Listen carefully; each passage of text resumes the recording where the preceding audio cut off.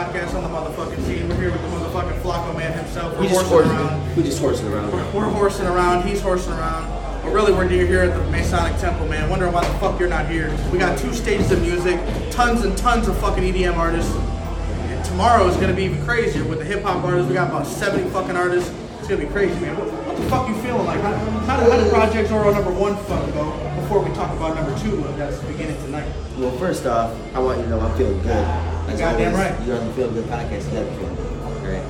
Second, we ain't gonna talk about the first Project Zoro because we had feelings about that within our team. We spoke, and that's gonna be, fuck that.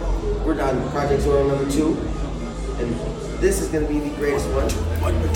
Two. Not one, but 2.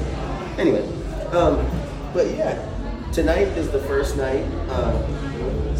No, hold that. Okay, you got that shit. Yeah, tonight's the first night. So EDM, myself as well as Big Nast will be on Pharaoh's set tonight. Yeah, so it's gonna be a good time. I'm gonna be split in the middle of the crowd if we have enough people to do a wall of death in the set. What the fuck is a wall of death? I got that one today. I don't know if I should. Alright. So basically, imagine the crowd going, right? DJ says before a drop, I need the crowd split in the middle. One side goes this way, one side goes that way. On the drop, come together and watch. What the fuck? He's like Moses? Type shit. That's impressive. What do you think? Well, I think if one man's gonna do it, Pharaoh is definitely the man to do it. Obviously, as this EDM scene has been fucking rising. You only think, I only hear a couple names. Multi-Furious, Blue Chaka. You hear K-Hard, which is now Spasm. Mr. Spasm. And you hear Pharaoh.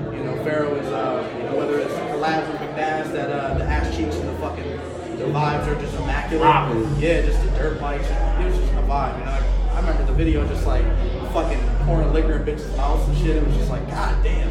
It's that's a hard one to top. So like, yeah, they go hard. Him and McNass, it's definitely a fire combo. So I'm excited to see what they whip up tonight.